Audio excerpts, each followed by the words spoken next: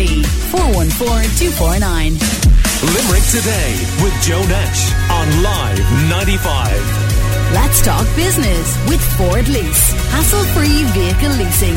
Search Ford Lease to find out more.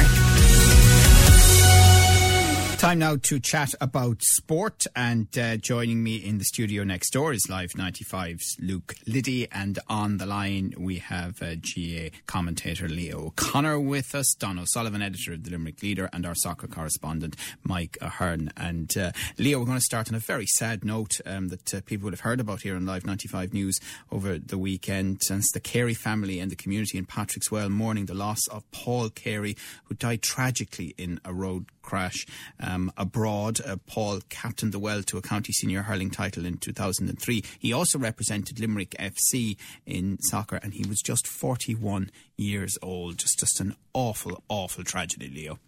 Absolutely, Joe. I suppose the Carey family are not alone synonymous with Patrickswell, but they're synonymous with Limerick sport in general. Patrick, his older brother, Kieran, and Paul as well, all played senior hurling with Limerick at various occasions. And it's just a tragic loss to the whole family, and especially to the community of Patrickswell.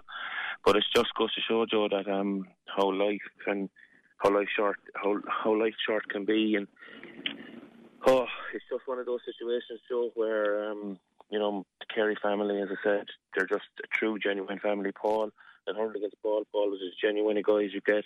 What you got is what you see. Supremely honest in everything that he approached with Patrickswell and with that.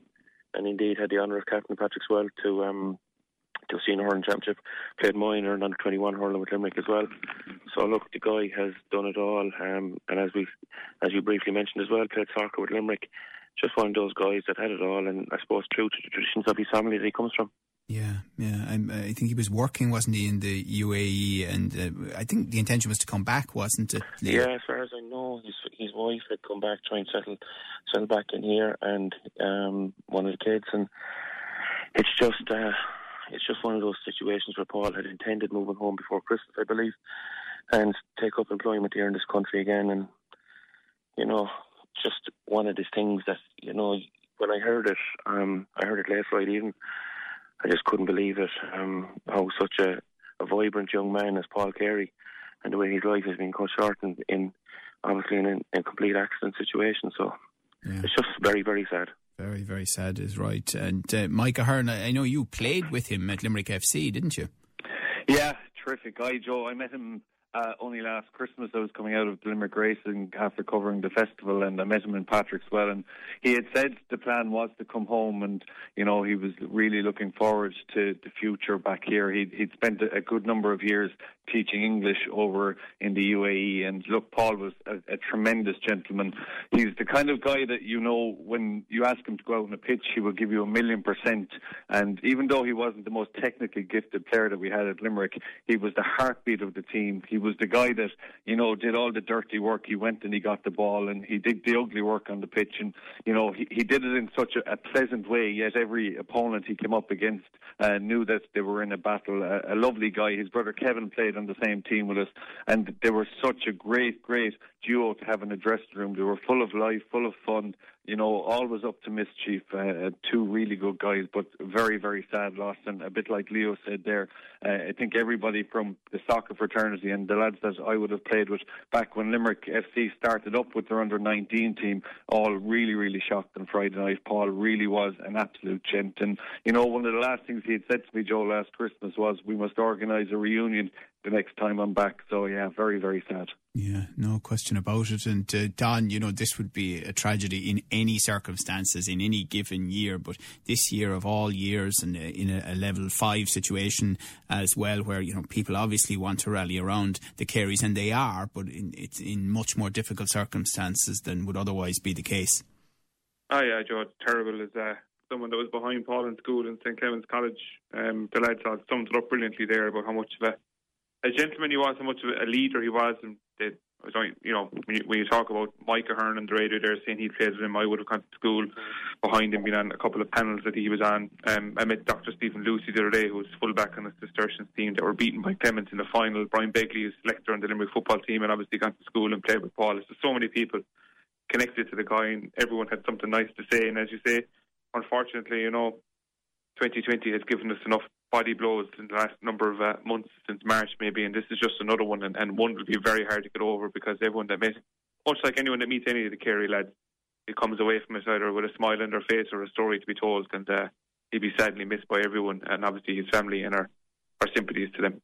Yeah, no doubt about it. All right, well, look, may Paul rest in peace, and obviously our sympathies here, all of us at Live 95, to the Kerry family on this just tragic loss, and it puts everything else we're going to talk about in sharp perspective now in terms of sport. But Limerick, the footballers, had a great run out in the championship on Saturday, and there was full commentary here with Don and Tommy Stack of it. It was a saga. It went to extra time.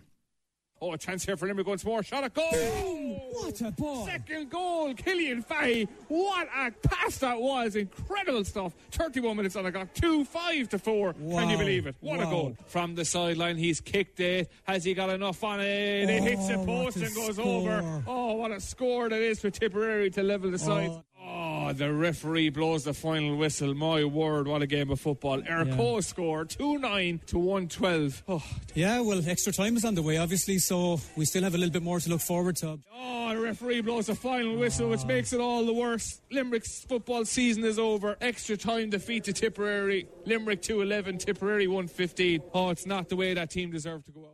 Don said it at the end of the game. The green shoots are definitely on show, and Limerick have put themselves back on the footballing map. They could take on almost anybody, Division 2, 3 or 4 at the moment, and expect to win the game. But how heartbreaking it was how it worked out. I'm so proud to be from Limerick, so proud to be associated with football. I know it's been short, it's been a bit of a blitz, as you could say it, but Billy and the backroom team have organised it so well, and the players on the field. It's the most creative Limerick team I've ever seen.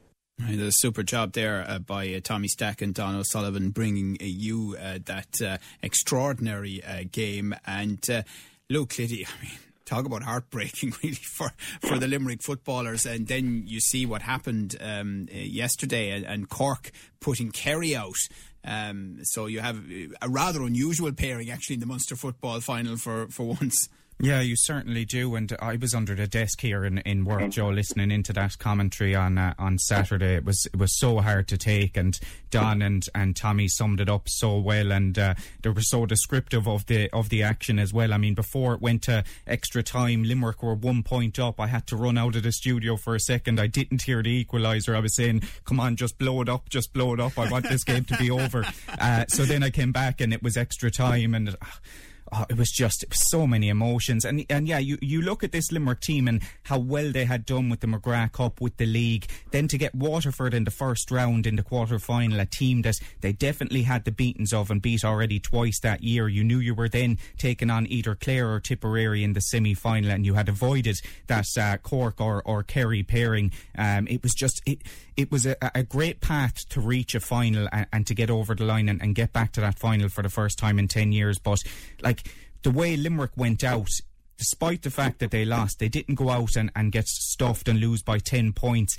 They should have had a penalty in extra time. They missed a couple of scores. They could have definitely got over the line against this Tipperary side, and that's what you want. You want a competitive team, a team that can push the sides even above them in the divisions all the way, and they certainly did that, and they put in a really prideful performance, and it just got the juices flowing for next season. I mean, we can't wait now to see what the Limerick footballers will produce next season. All right, let's take a quick break and chat some more sport after that. Call Limerick today now on 46 19 95. Now we're chatting sport with Don O'Sullivan, Luke Liddy, Micah Hearn and Leo O'Connor. Don, very exciting stuff, pretty heartbreaking stuff. I'd say yourself and Tommy were going, jeepers, will this ever end? Will the whistle ever go? And will Limerick be on the right side of it? Yeah, it was incredible there, Joe. Just listening back to the highlights package there with the amount of moans and groans coming out of the two of us. I'm still not over it, to be honest with you. It was an incredible game of football. I think Tommy touched on it, and it's a word I use all the time when I'm talking about different sports. It's intent. Limerick footballers want to play football. They don't want to sit back and put in blocks of defenders and, maybe win a game 6-5 or 7-9 or something like that. They went after it. They scored 2 cracking goals. So one of the best points of the year from Conor Sweeney on the sideline to send it to extra time. Could have won it in extra time. Free at the end. They could have sent it to the first ever penalties. It had it all. It was so sad that people weren't there to see it in the stadium, what a crowd influence would have had in the game. But I think Billy Lee touched on it afterwards. He didn't see this as a massive defeat or he said the players would be devastated, but he saw it as a chance to benchmark his side against Tipperary, and benchmark they did.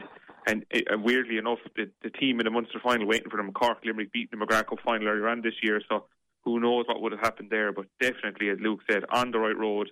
People in Limerick are excited to see what these footballers can do next year, and they play brilliant football, and they have a go, and sure, why not? And why not? Absolutely. And Leo O'Connor, the Limerick hurlers, of course, have a big week ahead of them, looking to a Munster Senior Hurling Championship final. Absolutely, Joe. It's going to be, I think it's going to be one hell of a game next Sunday. A Waterford team that have impressed Allens up so far this year. Their work rate, I think, a team that are striving to get back to where they were 3 or 4 years ago. They've introduced a lot of new talent. Callum Lyons at wing back seems to be a find of the season for Waterford so far. Jamie Byrne back to himself out around the middle of the field. They certainly put up a massive test to a Limerick team that are particularly hurling well at the moment, Joe. We were in this situation, similar to this situation last year, going into a Munster final, won a Munster final and got pipped by Kilkenny. I hope the lessons are learned from a general public point of view as well, Joe, because at times we're inclined to talk ourselves up. So I just think then an air of caution going into the one on Sunday, get the performance. I think the lads have learned a lot, take it step by step, and I'd certainly be expecting a massive performance from them again on Sunday. Nice, very good. We look forward to that, and of course there'll be full live commentary of that game here on Live 95. And Micah Hearn, Cork City did get to the FAI Women's Cup final with a semi-final defeat of Treaty United at the weekend, but a very decent performance from the Treaty United women.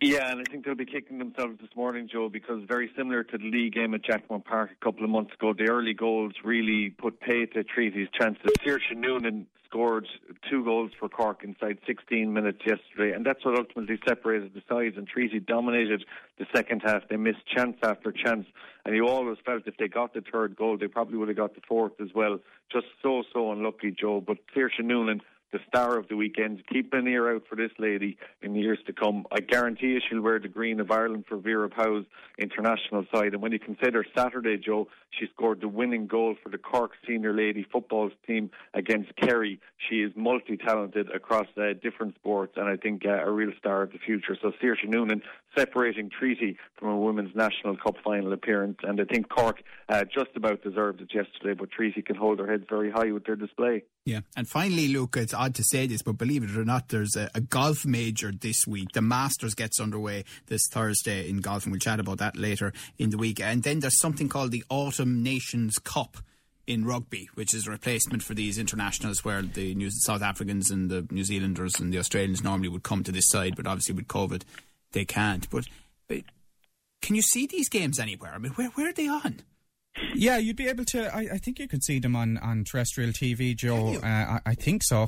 One of them, something that was kind of Amazon Prime or one. England and Ireland's game is on Amazon Prime. I think that's the only one that's on Amazon Prime. I think you can catch the rest of the games in the Autumn Nations Cup. I know that England and Ireland one has been earmarked for Amazon Prime, which I don't know, do a lot of people have it, but that's what they're banking on. I suppose people may be signing up for that just to see the game. But yeah, look, it's the Autumn Nations Cup, and it's just that one-off replacement competition. And I suppose now is the time to enjoy international rugby, because we don't know what's coming down the tracks with the Six Nations. Will it be maybe postponed for a little while, because they're saying that without crowds at the stadiums, rugby is just losing too much money, the various organisations there and unions there, so that could be somewhere off down the tracks when crowds are allowed to come back. Who knows when that's going to be? So look, right. It's some international rugby to look forward to. We'll get to see Keith Earls obviously back in action after injury. Shane Daly as well is hopefully going to make his first appearance for Ireland. Okay, we'll chat more about that, and you'll have lots of coverage of it on Live 95 Sport during the week. Listen, thank you very much to Luke Liddy next door in the other studio, to Micah Hearn, to Don O'Sullivan, editor of the Limerick Leader, and to Leo O'Connor, who commentates on GA Matters for us. News next. Call Limerick today now on 46 19 95.